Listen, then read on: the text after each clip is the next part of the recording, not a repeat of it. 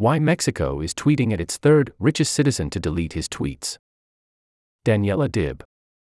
On August 11, Mexico's election authority made an unexpected announcement via its official account on X, formerly known as Twitter. It called for Ricardo Salinas Pliego, Mexico's third richest man, to delete 70 of his posts on the platform. The posts were part of an ongoing social media feud in which Salinas Pliego has often bullied and body-shamed Mexican politician Citlali Hernandez.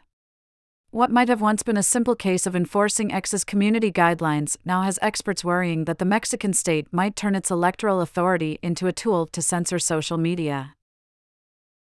Salinas Pliego refused to comply with the election authorities' order and pushed back in a series of posts.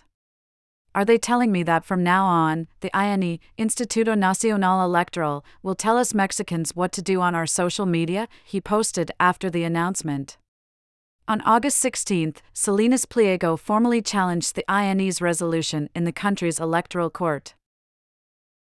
The feud between Salinas Pliego and Hernandez, a senator for Mexico's ruling party, has been raging for years, with the media mogul often resorting to body shaming to harass Hernandez and calling on his 1.5 million followers to do the same.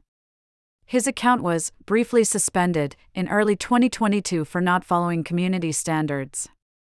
But Hernandez's team told Rest of World that in recent months, Salinas Pliego's attacks on the senator have increased, and X, whose Mexican moderation team was dismantled last November, has done nothing to stop them.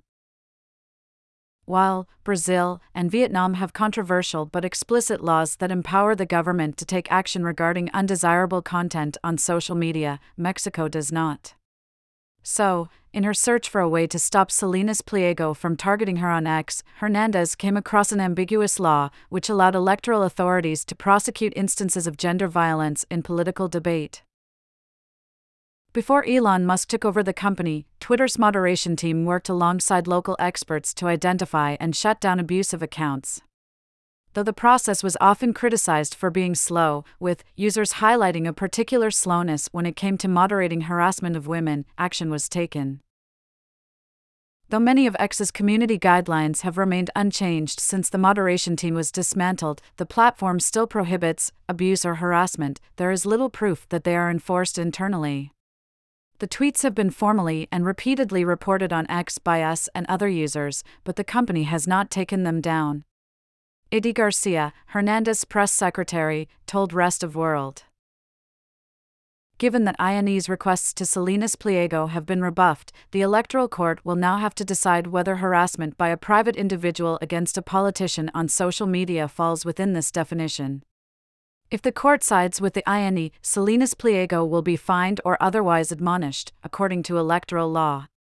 But many, including those critical of Salinas Pliego's treatment of Hernandez, worry that a ruling against Salinas Pliego could set a precedent to use these laws, often not drafted with social media in mind, to silence online criticism. Hernandez is a victim, but she's also politicizing the vacuum created by the platform. Fernando Barrientos Del Monte, a political science researcher and professor at the University of Guanajuato, told Rest of World. The problem is that if the court sides with her, the tribunal would be opening a Pandora's box in which all politicians who dislike online criticism will ask for sanctions. It's something that should have been determined by the platform itself.